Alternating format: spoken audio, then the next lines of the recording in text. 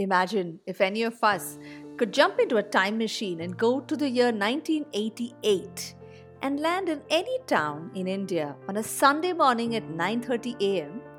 You'd find the streets quite empty and most people would be huddled inside their living rooms in front of their television sets.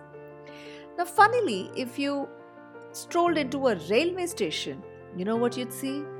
Completely empty trains and a large crowd seated on the railway platform, all craning their necks to see that sole television set mounted on the platform.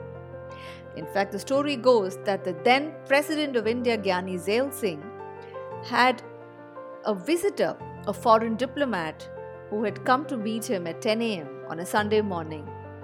The diplomat had to wait till 10:30 a.m. until the president's favorite TV show was over. Another story goes that an Indian bride rushed into her own wedding a little late because she too did not want to miss her favorite TV show on a Sunday morning. What TV show am I talking about? A show that captured the imagination of practically all of India. This was the TV show Ramayana.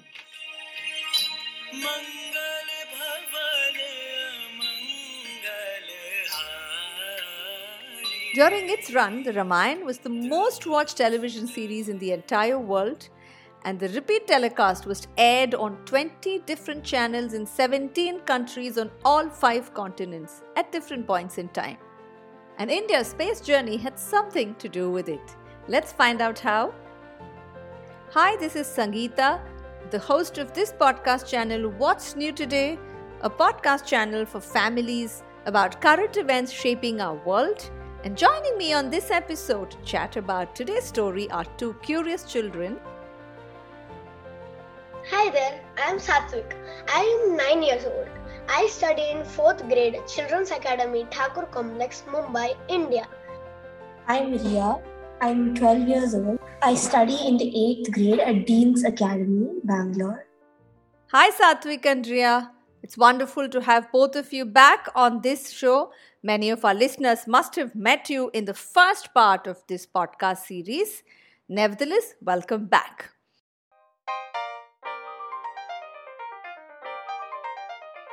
I know I started this episode with a story about a TV show called the Ramayana. But before the Ramayana could have become a reality, there were 2 very big revolutions that happened through experiments done as part of our space journey. In this episode, we'll cover the first experiment. In the next episode, I'll tell you about another very interesting experiment. But to start today's story, we go back to the 1960s and enter the corridors of the Space Agency of the United States, which we all know as NASA. The United States was very keen on a collaboration program with many countries in the world, and they offered any country which wanted to benefit from a program to write to them. So if you as a country, if you wanted to use the satellites launched by NASA, and if you gave them the program that you're creating, the NASA satellite would carry it and it would beam it onto television sets. In those days, television sets used to get the signal using something called an ulti chhatri on the terraces. Yeah, my parents used to tell me about it. It was a satellite dish. So it was like a bowl-shaped thing and it had a small antenna sticking out of it. Ma'am, I saw it in my grandparents' house. It literally means ulta chhatri because it's looking like an inverted umbrella, but only it absorbs the radio messages coming from the satellite. Just like what both of you described, in the earliest days, when television sets had to get their signals, every terrace would have one ulti chhatri.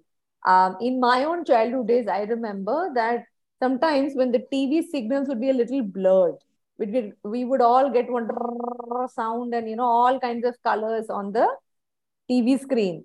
So my sister and I, one of us would run up and then we'll keep turning that tiny little antenna stuck on the satellite. From the terrace, one of us would scream down and say, is the picture now all right? Are you able to see the TV? And then the moment my sister would scream, If it's all fine, then we would keep the antenna in that place and we would run back and watch TV. Of course, today things have changed. We no longer have ulta chhatris to go and reorient in bad weather or good weather. But the time I'm talking about, India did not even have television sets. Most of the television sets were in and around Delhi only because Doordarshan had its office there. It used to beam from that office. That was the condition in India, at which point Vikram Sarabhai wrote to NASA, I would love to be a part of this. India would like to use educational content. So then Vikram Sarabhai had a very, very tough task. How is he going to get these television sets to large parts of India? Because you can't just do an experiment on educational content with some 500 households in Delhi around. So they first went to a lot of villages across many states in India. Not all states, they chose a bunch of states. They went to many villages there and they convinced the people in the village that, you know what, you all should watch TV. They're like, what is this television business? They've not even heard of a television. They've never seen a screen. All that they've had is a radio.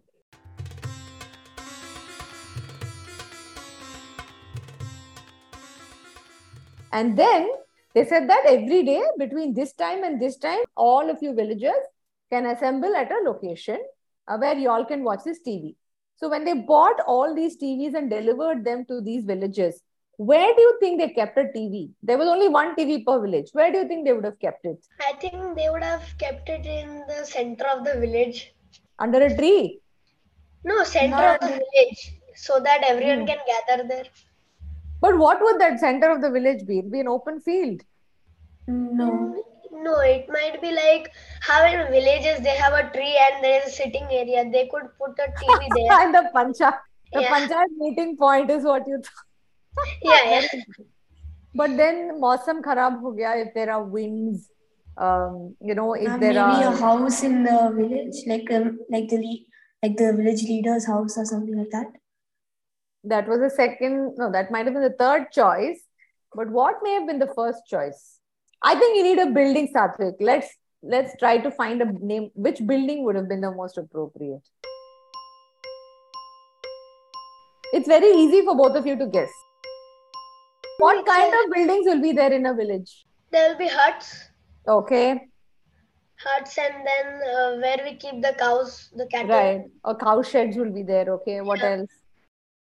Food storage warehouses. Also, I think there is a man called Sarpanch. He has a very big hut in the village, so they could put it there. Yeah, possible. Another important thing that every village would have had. Okay, hint, children. School. Yes. It was in the village school that they used to go, that they went and kept all the television sets. And they told all the villagers that there is a certain time at which all of you can come and watch this program that we are going to beam. And they also gave the sarpanch of the village a small postcard. So those days there were no telephones in which they would write all the dates of that particular month. And they left him with postcards probably for a few months. They said every day you're able to see something on the TV, you put a tick, and the days you get nothing on the TV, right? You put a cross on those dates. At the end of the month, you please post those cards to us. That is how they were able to check whether a program was working or not, using postcards. Wow!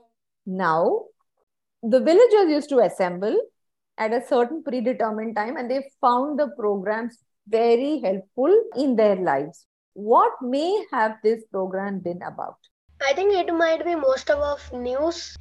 Like if there is any flood coming or a storm coming, they can prepare it. Or if like suppose Chandrayaan 3, many people got to know and they got excited. So that can also be the cause. And India winning a World Cup. Yeah, in the cricket of course. And maybe changes in different industries. Both of you are a little ahead of your time, maybe. The name of the show is Krishi Darshan, which is still the longest running show. Krishi Darshan is about interesting and useful farming and agricultural tips and about livestock rearing.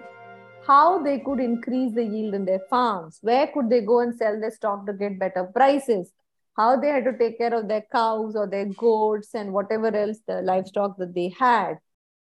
So that was the program that Vikram Sarabhai was able to launch in the 1960s, and you can still find Krishi Darshan on DD National. Do you know such a channel called DD National exists? Yeah, I saw it. It comes in something red font, right? DD National, like that. I don't know. Frankly, I haven't seen it also in more than a couple of decades. Are you able to see the link between the space program and getting more food? Yeah, I can see some links. Yeah, they're learning more about the agriculture through these space programs because they're being broadcasted. So they're able to yield more food, and as a result, Indians get more food.